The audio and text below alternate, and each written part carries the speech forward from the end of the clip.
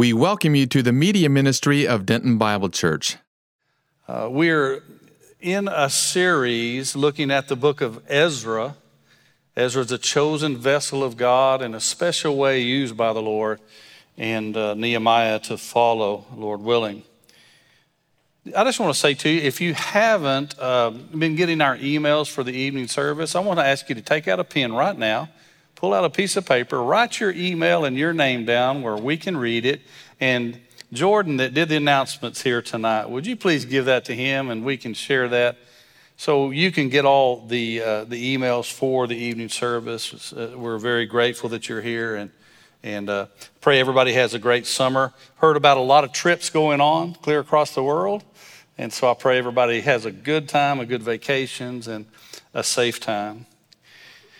In the book of Ezra and Nehemiah, in this series, Corey was so good to set up this book, and he talked about God's faithfulness to his people in spite of their unfaithfulness. Was Israel ever known to not do what God asked him to do? Just almost all the time. Is America ever known to not do what God asks us to do? You know, a lot of the time. What about you and I? Have many times we failed also? God's asked us to do something, teach us to do something, and we haven't done it. And so God is dealing with his people. But one of the great things as we look at return, because the people have been exiled, God said, if you do these things, I will cast you out of the land. I'll let an enemy come, take you out of the land, and you'll be out of the land for a certain number of years. But God is so faithful, because even as he did that, he exiled his people because of their disobedience. He automatically began a promise of their return to the land. And that's the way God is. Clear back in Genesis 3:15, Adam and Eve messed up, they failed, they sinned against God. But we don't get past the third chapter of Genesis, the very first book in the Bible, where God says, but there's going to be one, a seed of woman that's going to come, and he's going to crush that serpent's head, and he's going to win the victory. Is that not an amazing God that we serve? That is the great parent that loves us so much. He doesn't change the truth. Right and wrong, still right and wrong, but instantly he works to bring us back. And the three words that will show up throughout this series are return, rebuild, and restore, as the video just said. God is faithful. He is going to return his people to the land. He is faithful. He is going to rebuild their land and the nation of Israel. And he is faithful. He's going to restore their relationship. Corey very well taught in the beginning of this series that it's not because Israel decided to repent. They haven't. It's not because they turned around and said, our bad, we want to do what's right, and to have great revival in the land. They haven't. It is because of God and his own name. And we need to realize that too. God works on our behalf in spite of us. I was in the pulpit. Please don't do this. I was in the pulpit at 16. Why did they let me do that? I don't know. I was again in the pulpit at 18. I was holding Sunday night services at 19 and became a pastor at 19. Why did they let me do that? You know what I'm thankful for? It was before VCRs and cell phones. Because a lot of those things are not recorded or videoed, and I'm glad. I'd be on a search to destroy many of those things right now. But you know what? God was faithful, and he knew that this young boy had a heart that just wanted to be used by him. God blesses in spite of us. He doesn't say, okay, now you've done all I ask you to do. You've gotten ready. You prepared yourself. You have arrived. Now I can use you. He doesn't call the qualified. He qualifies the called. And so I'm thankful he is a gracious and merciful God. And Israel had messed up. Their kings were unfaithful. The people were corrupt. They had broken down the house of God. They didn't worship him the way they should. They didn't live the way they should. Their families weren't the way they should. The men of Israel weren't the leaders. God let an enemy come and even tear down the buildings of God and steal their vessels and take them away. I want to talk to you tonight in this passage about when it looks like the wicked prosper, when it looks like the bad guys win. You ever been in those circumstances?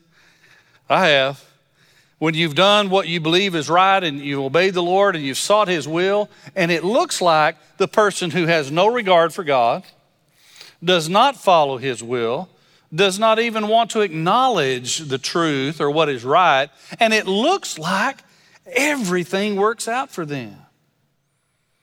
Well, please hold on till the end tonight, because we're in that section now in Ezra that God's going to let it looks like the bad guys win. Now, I grew up, and all of our movies almost had moral themes in them. I grew up where the good guys, the good cowboys wore white hats, and at the end of the show, at the end of the movie, the good guys always win. Is it that way still? It's not, is it? If you want a great, I've said this before, but if you want a great old-time show to watch, go and you can watch it online. You can watch The Guns of Will Sonnet. Walter Brennan was one of my favorite actors, if you remember him. Now, young people, don't worry about it if you've never heard of him. I'm telling you, this is a long time ago. But in every one of those old Western episodes, the story ends, always a good moral, great storylines. The story ends, there's a granddad and a grandson looking for the dad and the son of the granddad. They're on their horses, and there's a prayer always given to God at the end, talking to God. And it is awesome. It is wonderful. You come back and tell me if you watch one of those, if you're not blessed by that. The good guys always won. But in reality, the good guys don't always win all the time. Now hold on. Because remember, return, rebuild, and restore. In this section, if you look with me there, that was read to us out of Ezra chapter 4, beginning about verse 6, now in the reign of Ahasuerus, in the beginning of his reign, that is one of the kings, if you study further in the scripture, that is Xerxes. Isn't that a cool name? Starts with an X, but we kind of say it with a Z, don't we? Xerxes. And then later on in this passage, they're going to be talking about Artaxerxes, two different kings. In this passage, in the book of Ezra, it kind of jumps around a little bit. You know some of those movies that start and you see something happening and the people, the heroes are in a really tough shape, and then it goes back and says 12 hours earlier. And you go find out how they got there. Well, that's kind of like the book of Ezra, because it's going to talk about a certain period of time, and then it's going to talk about another period of time, bringing the whole thing together. But I want you to think about, perhaps in your life, you're already thinking of something. Think about when it appears like the bad guys win. There's going to be a reference to 3 letters in this passage. Letters can be very encouraging. I've got a drawer full in my office. I was just thinking before I came to church tonight, I need to empty that drawer, but I don't want to. You know why? Because it's letters from people that have written to me, and they've told me about what Jesus is doing in their life. It's cards and things where people have written me notes, and I've kept those for about 40 years. I have little children's notes that they drew in the services, and they gave to me, not just my children, but other children of the church. And I've kept those things for over 40 years. A letter can be inspiring, can be encouraging, but a letter also can be one of those kind you just hate to open up. Now, I'm not talking about your electric bill. That's one, right now, we hate that. Or have you noticed the gasoline prices? I was so intelligent before the prices went up, I went and bought a diesel pickup. Wasn't that smart? They're going to have new pumps pretty soon that are going to have other digits and more commas, I think. Some letters are encouraging, some can be not so encouraging. And we're going to see here tonight 3 different letters that are written. This is going to talk about mainly about one of them. And it is going to be an accusation against God's people. The people of the land, verse 4, discouraged the people of Judah and frightened them from building. hired counselors against them to frustrate their counsel all the days of the king of Persia, Cyrus, even until the reign of Darius, king of Persia. Now, in the reign of Ahasuerus, in the beginning of his reign, they wrote an accusation against the inhabitants of Judah and Jerusalem. There are going to be three different things that you see in this letter, and really, basically, that's what this passage is a letter. The first thing that they're going to try to do to Israel and the people of God is discredit them. If someone has a message that someone else doesn't like, one of the first things they want to try to do is discredit them. Well, you know that person is not living right. You know that person doesn't tell the truth all the time. You know that person is not a moral, upstanding person. They try to discredit the person so that they can discount the message. Did that make sense? They try to discredit Paul, the book of Galatians. He had to fight against people that called themselves apostles. They weren't called by God at all. And so he didn't defend himself only, he defended the gospel, but he stood up for himself as an apostle from God. And they try to discredit Paul. You're not one of them. You weren't with Jesus. The whole book of Galatians is trying to do that. Beware, because the world's trying to do that today. They try to discredit Christians because they're trying to discount the message. I like to tell people, well, you're going to find fault in me. If you're around me very much, you're going to see me mess up. When I hire someone for my office, one of the first things I tell them is you're going to see me when I'm having good days. But you're also going to see me sometime when I'm not having a good day. So get ready for that day also. I like to tell people, even though I'm the messenger oftentimes to share God's word, you're going to see me mess up. But he doesn't. God's word's true. He's always faithful. So they're going to try to discredit. The second thing they're going to try to do is discourage. Discourage. Have you watched a little child before that has a good idea, they think, and they want to do something, and a parent or someone else just rip them apart and tear them down, and that little child gets so discouraged. Happens to us sometimes too, doesn't it? The very ones you may be praying about to serve and to minister to, they could be having a bad day. They could say something they shouldn't, just like any of us can, and you get discouraged. Well, that's what they're going to try to do with this letter. And then thirdly, sin doesn't stay dormant. It grows. And they're going to threaten. They're going to threaten. Unfortunately, we see in that in our country right now. They have tried to discredit the Bible. If you stand up in a college classroom right now and you mention Jesus' name or the scriptures, I had a friend I told you wrote ABC because of a terrible show they put on in prime time. And he just wrote, I can't believe that you would put that where children can watch it or anybody can watch it. And ABC wrote back to him, he's got the letter at his house, and said, I can't believe, ABC said this, you would pay attention to a 2,000-year-old antiquated book.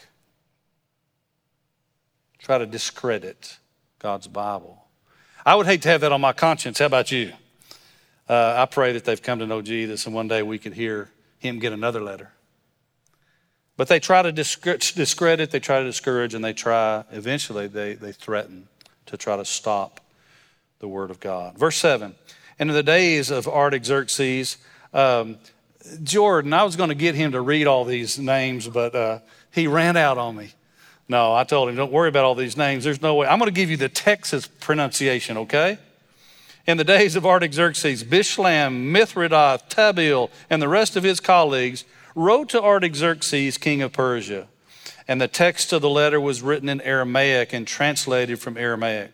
Just like other times in history, there was a popular language. And Aramaic was the language of business. It was the common language. The New Testament is written in New Testament Greek. There's other forms of Greek that are used in different times, but often and throughout church history and throughout all of world history, a language has become popular. Right now, English is spoken all the way around the world. I had a couple in the church that I pastored before came from Nigeria. They came to visit. I was so glad to see them. I welcomed them. I went up to them and I spoke to them real slowly because I thought they might not understand me. And when they spoke back to me, they spoke in perfect British English. They spoke a lot better than I did. And I felt so stupid. And I told them, and they just smiled. They were gracious, loving people, and they're friends of mine today. English is spoken all around the world. They told me they were taught English from the beginning of their school. And I said, I bet I really sound funny to you then. It was written in Aramaic. The text of the letter had to be translated for the king. Rahum the commander, Shimshai the scribe wrote a letter against Jerusalem. Now the whole intent of this letter is to cause harm. There's nothing good about it.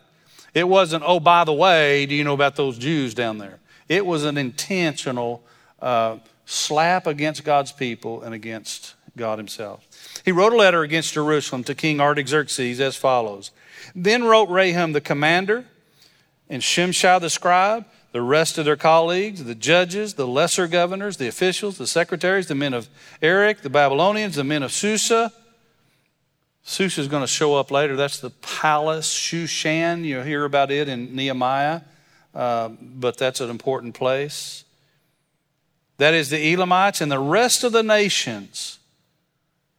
What was he doing there? He was saying that it's not just me that has this opinion that I'm about to give you in this letter. All these other officials, all these other important people, they have signed the letter too. They are with me on this. Isn't that human nature? We try to gather up someone to be on our side.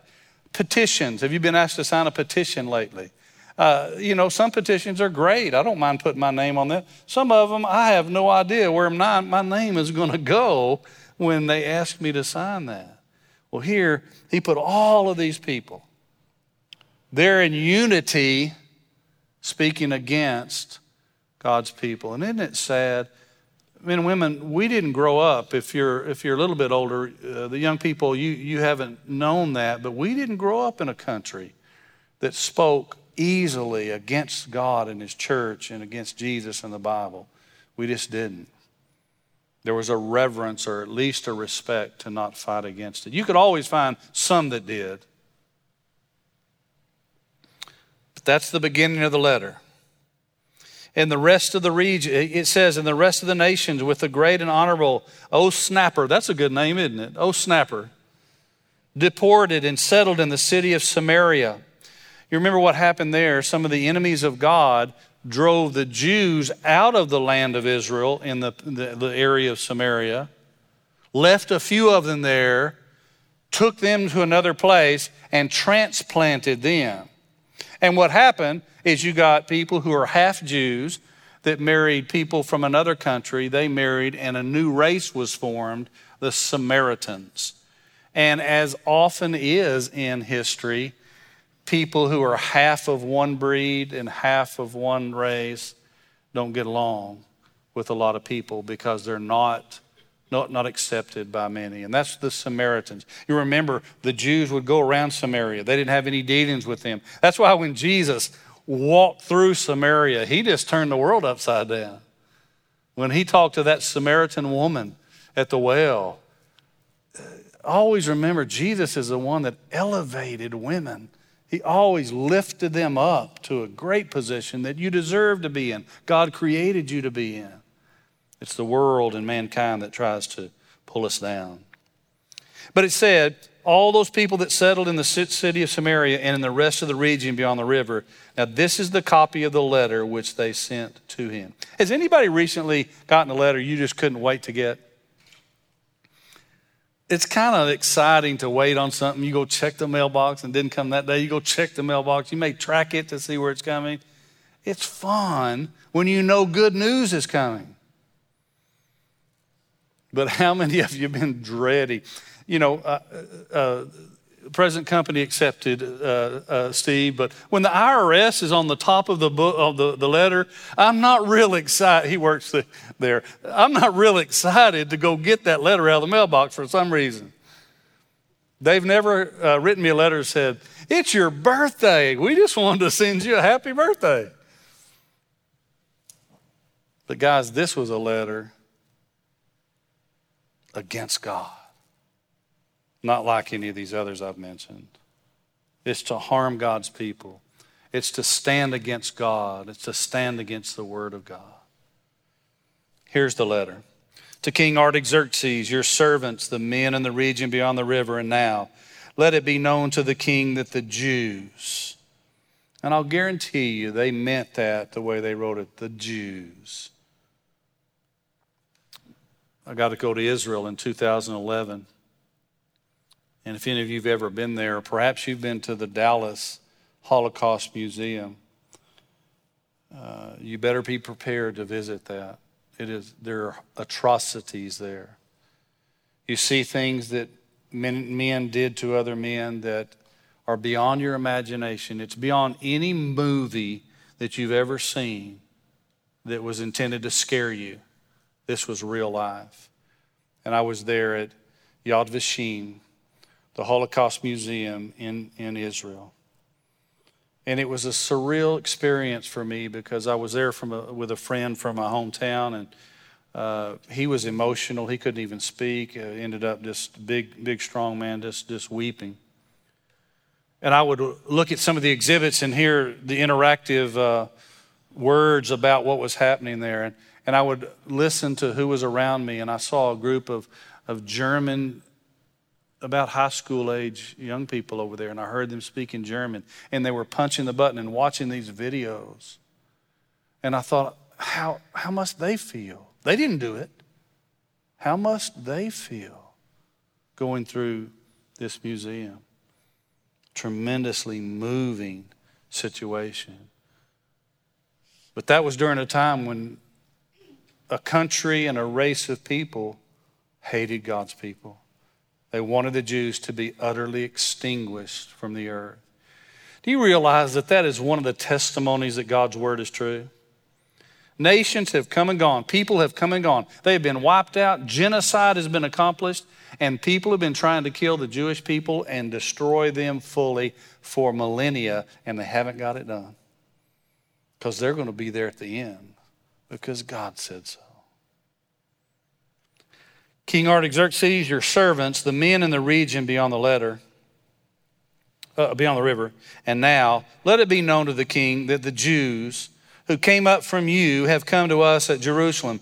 They are rebuilding the rebellious and evil city and are finishing the walls and repairing the foundations. Now this isn't the temple. This is other buildings. They haven't started building the temple again yet. Now let it be known to the king that if that city's rebuilt and the walls are finished, they will not pay tribute, custom, or toll. It will damage the revenue of the kings. Now because we are in the service of the palace and it's not fitting for us to see the king's dishonor. Can't you just hear them? Because we're the good guys and we want to be sure and tell you what's going on because we really like you, king, and we don't want you to suffer in any way. We're reporting. There were 5 of us in our family growing up, 5 siblings. And one of the things we got in trouble for the most was tattletale, to tell on somebody else.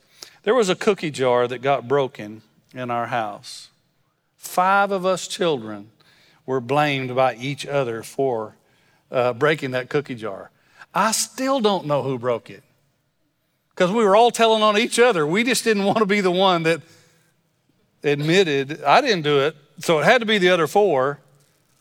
But we all blamed each other. We told on each other. We tattled on each other. And this guy's saying, we really care about you, king. We just want you to know about these Jews and what they're doing. Hold on, look what he says.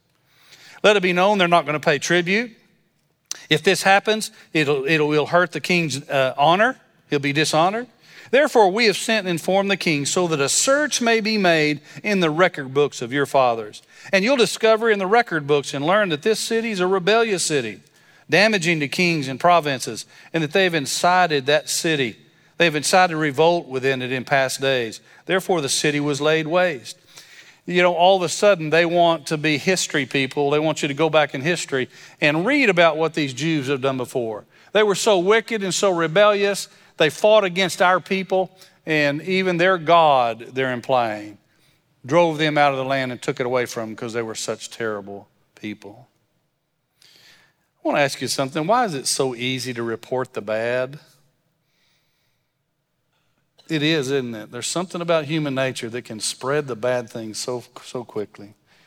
I don't watch the news hardly at all anymore. I hear what my friends tell me that's going on sometimes, but I don't watch the news because it was just one bad thing right after another. And then I notice if you watch a certain local newscast, they'll have all the bad things, bad. And in the last 2 minutes, they put a story about a little puppy, or they put a story about a little child, or something like that's going to make up for all the other hour that they just been. No, doesn't work that way.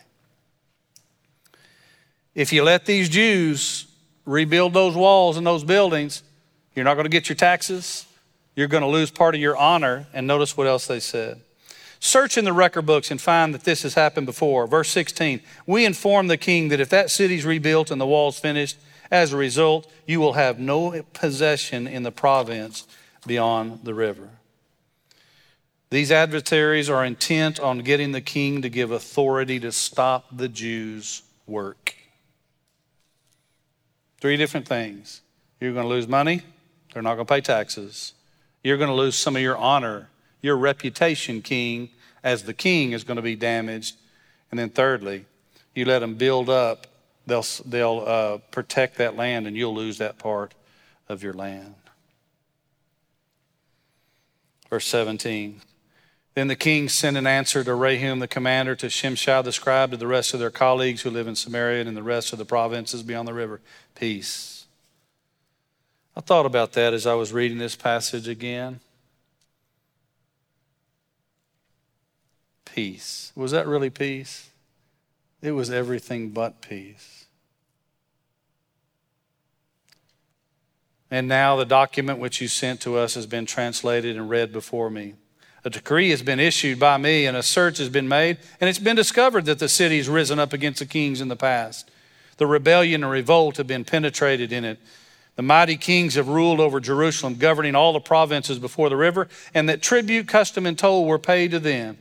He said, it's just like you said. I found in the history books. You're exactly right. The people before have refused to pay taxes. They've taken over the land, and our kings have been dishonored. And the king goes on to say,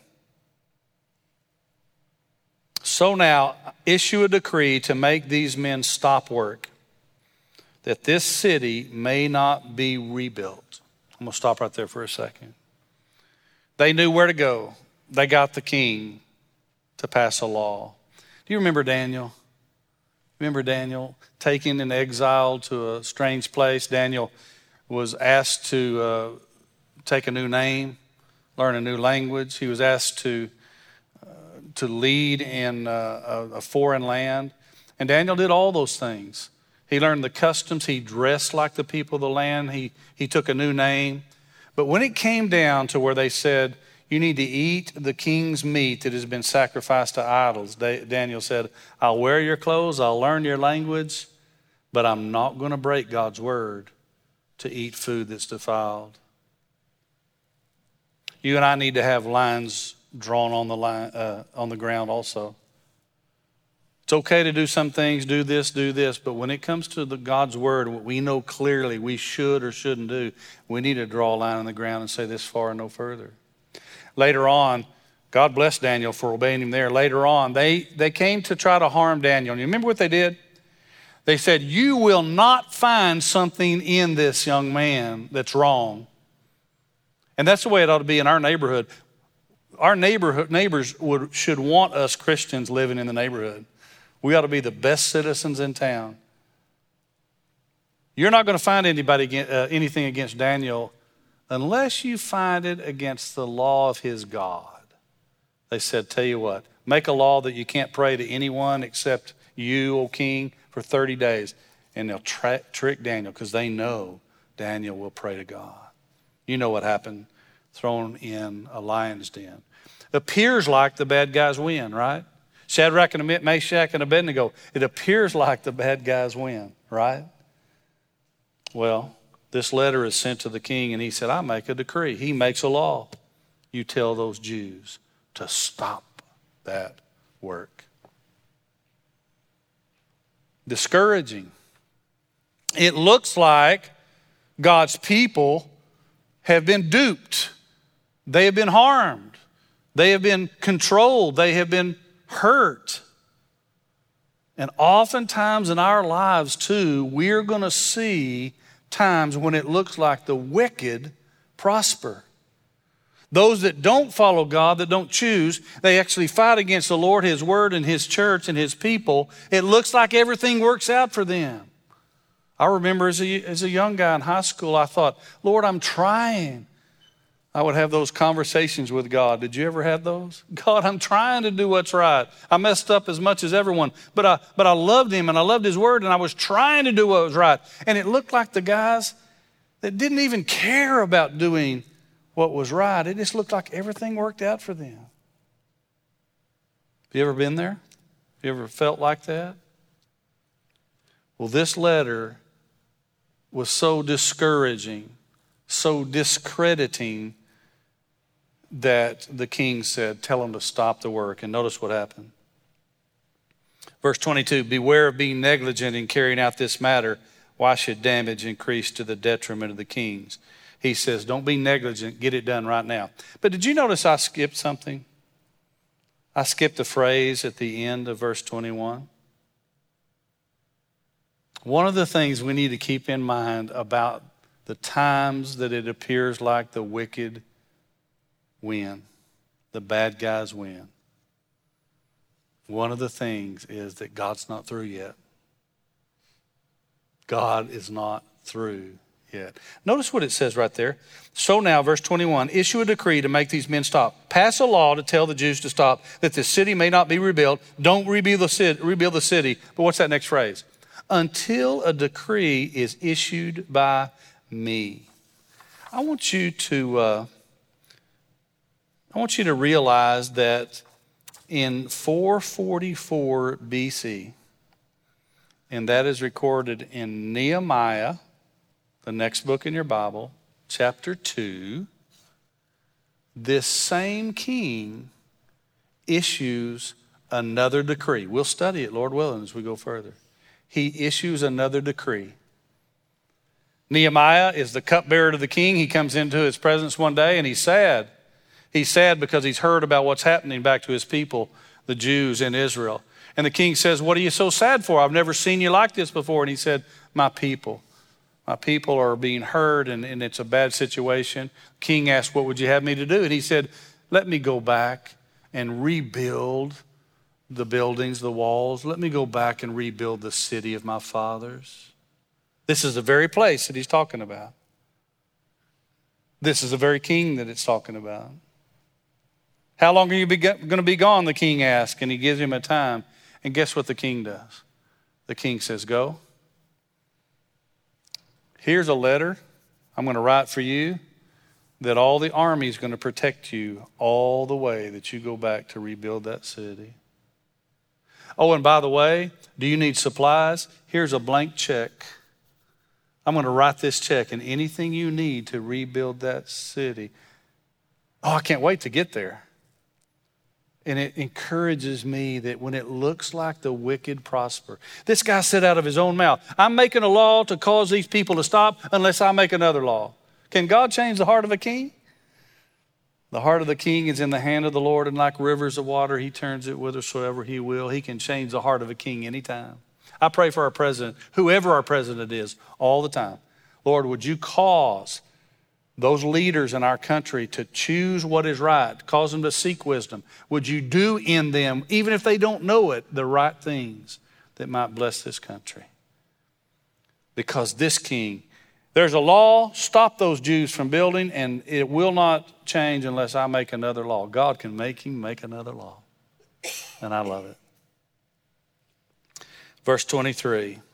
Then as soon as the copy of King Artaxerxes' document was read before Rehum and Shimshai, the scribe and their colleagues, they went in haste to Jerusalem to the Jews. I'll bet they did. They couldn't wait to get there. And stopped them by force of arms. They got violent. If you were a Jew working on the walls, working on those buildings that day, it would appear like the enemy won. You know how long they were stopped? 15 years. You think those Jews cried out to God, God, are you hearing our prayers?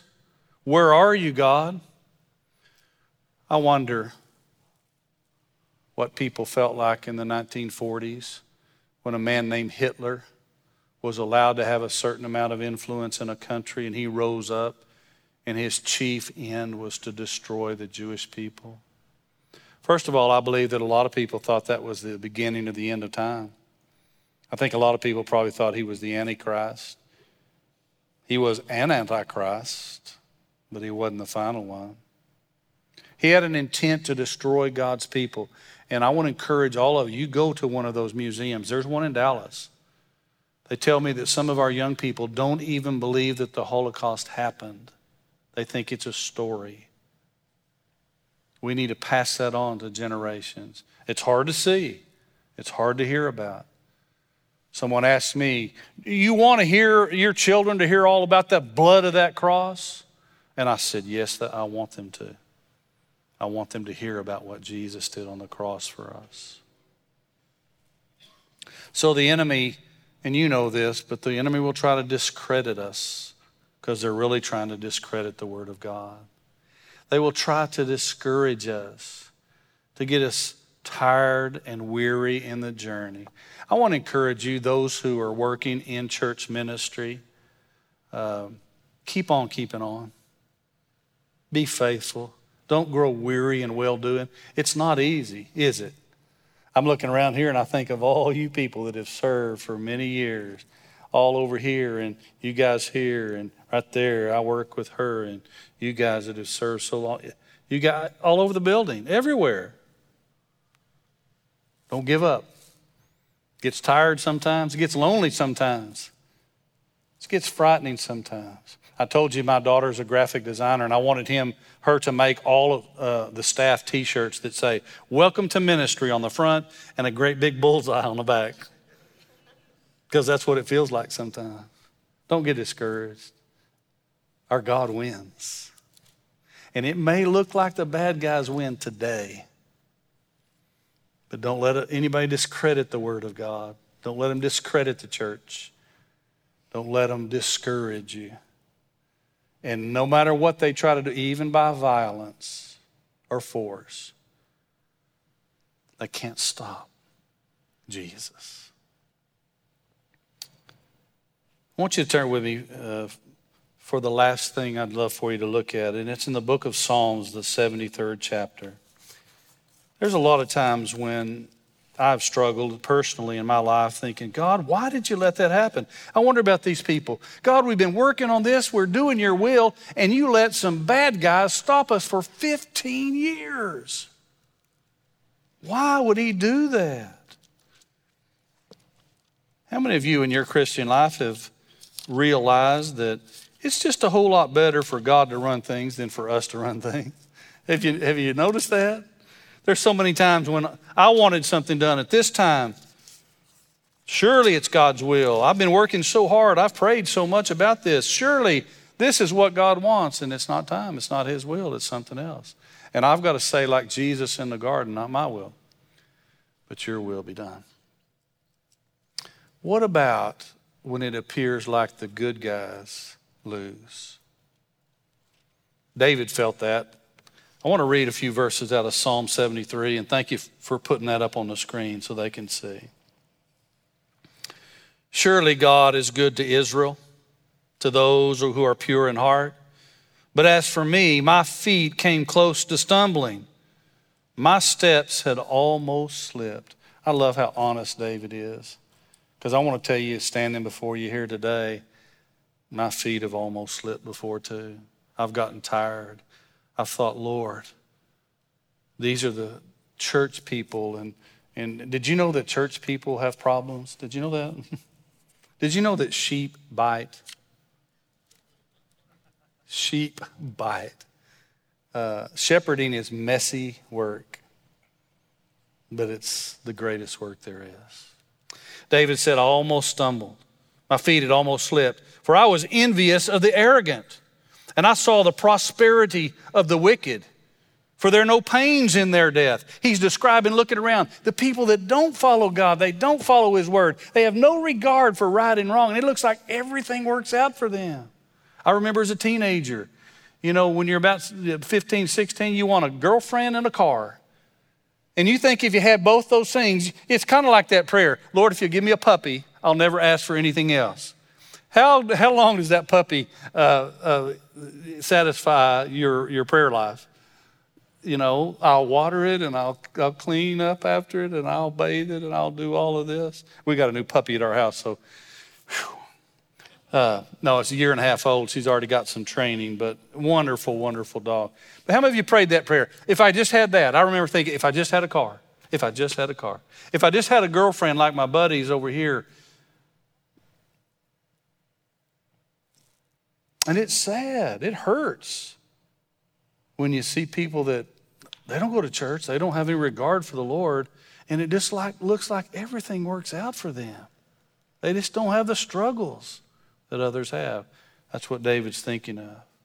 For there are no pains in their death, their body's fat, they're not in trouble as other men, nor are they plagued like mankind. Therefore pride is their necklace. The garment of violence covers them. Their eye bulges from fatness. The imagination of their heart run riot. They mock and wickedly speak of oppression. They speak from on high. They set their mouth against the heavens, and their tongue parades through the earth. Boy, he's really describing these people, isn't it? They are the cream of the crop. Everything's going good for them. They're proud. And that's what our society is teaching everybody to be proud here today. That doesn't mean to not be grateful for your children when they do what's right, or your friends when they do something good. You support them. Pride is to say, I elevate myself, and it's not God that does it. I do it. I'm a self-made person. Pride goes before destruction. A haughty spirit goes before a fall. So David is describing, Lord, I almost slipped. I almost fell because I saw all these bad guys. And all that happened to them was they won. Verse 10, therefore his people return to this place, and waters of abundance are drunk by them. They say, how does God know? And is there knowledge with the Most High? Did you see Ronald Reagan, President Ronald Reagan's son, not long ago on the news? He came out heading up the Society of Atheists in America, and talking about how, mocking and talking about how there was no God, and he definitely didn't believe in Jesus Christ. I believe his daddy did. I believe his daddy did. They say, how does God know? Is there knowledge with the Most High? Behold, these are the wicked, and always at ease. They have increased in wealth. Surely in vain I have kept my heart pure. I've washed my hands in innocence. For I've been stricken all day long and chastened every morning. David's saying, I'm tired. They have not even cared about obeying God, and I've tried to, and it's never worked out for me the way I thought it would. You ever been like that? If I had said, I will speak thus, behold, I would have betrayed the generation of your children. When I pondered to understand this, it was troublesome in my sight. I love the honesty of this psalmist, David. But I want to tell you, the next few verses have helped me for decades in my life. Because when I looked around and said, yep, they've got the girlfriends, and they've got the rewards, and they've got the accolades, and they've got these things that worked out, and I remembered these words. David said, it was troublesome in my sight until I came into the sanctuary of God. When I came to church, when I got close to God's people, when I got with the Word of God, until I came to the sanctuary of God, then I perceived, I saw their what? Their end. And that's one of the most important things about this passage. It may appear like the bad guys win for a little while, but wait to see how it ends up. David says, surely you cast them in slippery places.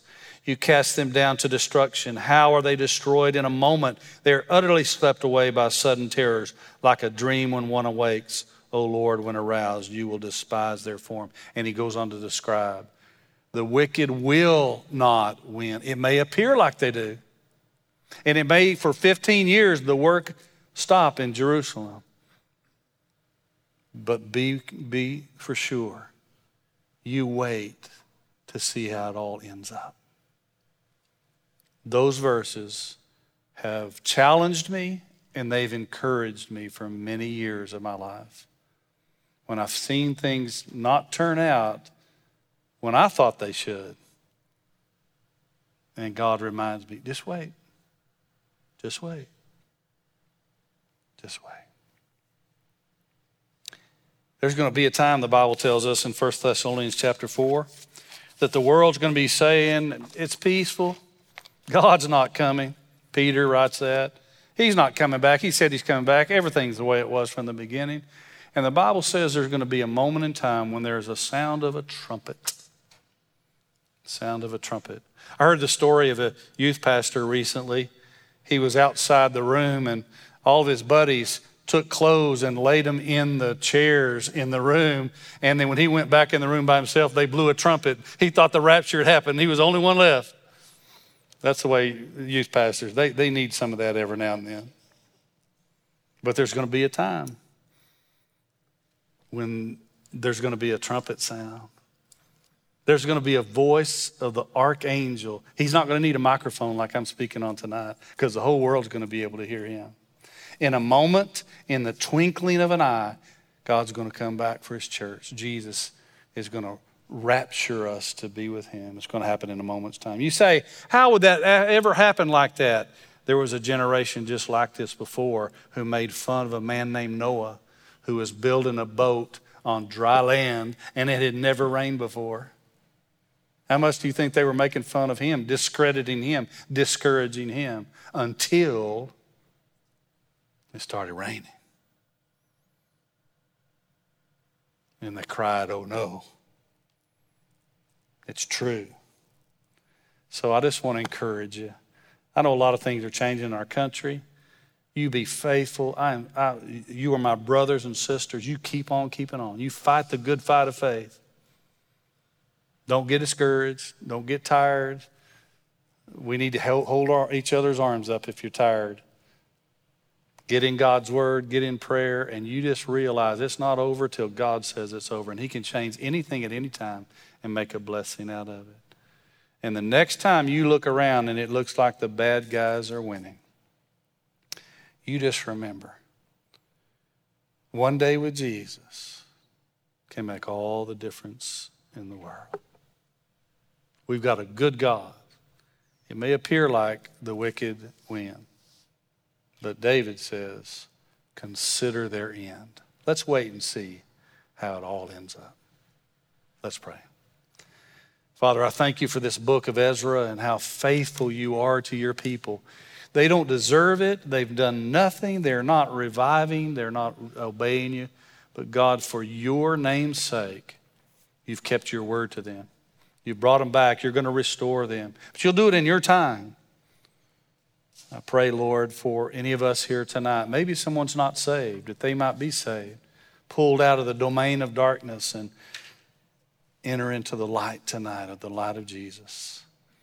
Maybe there's some here tonight that are Christians and they know they're born again, but right now they're struggling with family issues or financial issues, problems in their job or their health or whatever it may be. Friends have forsaken them.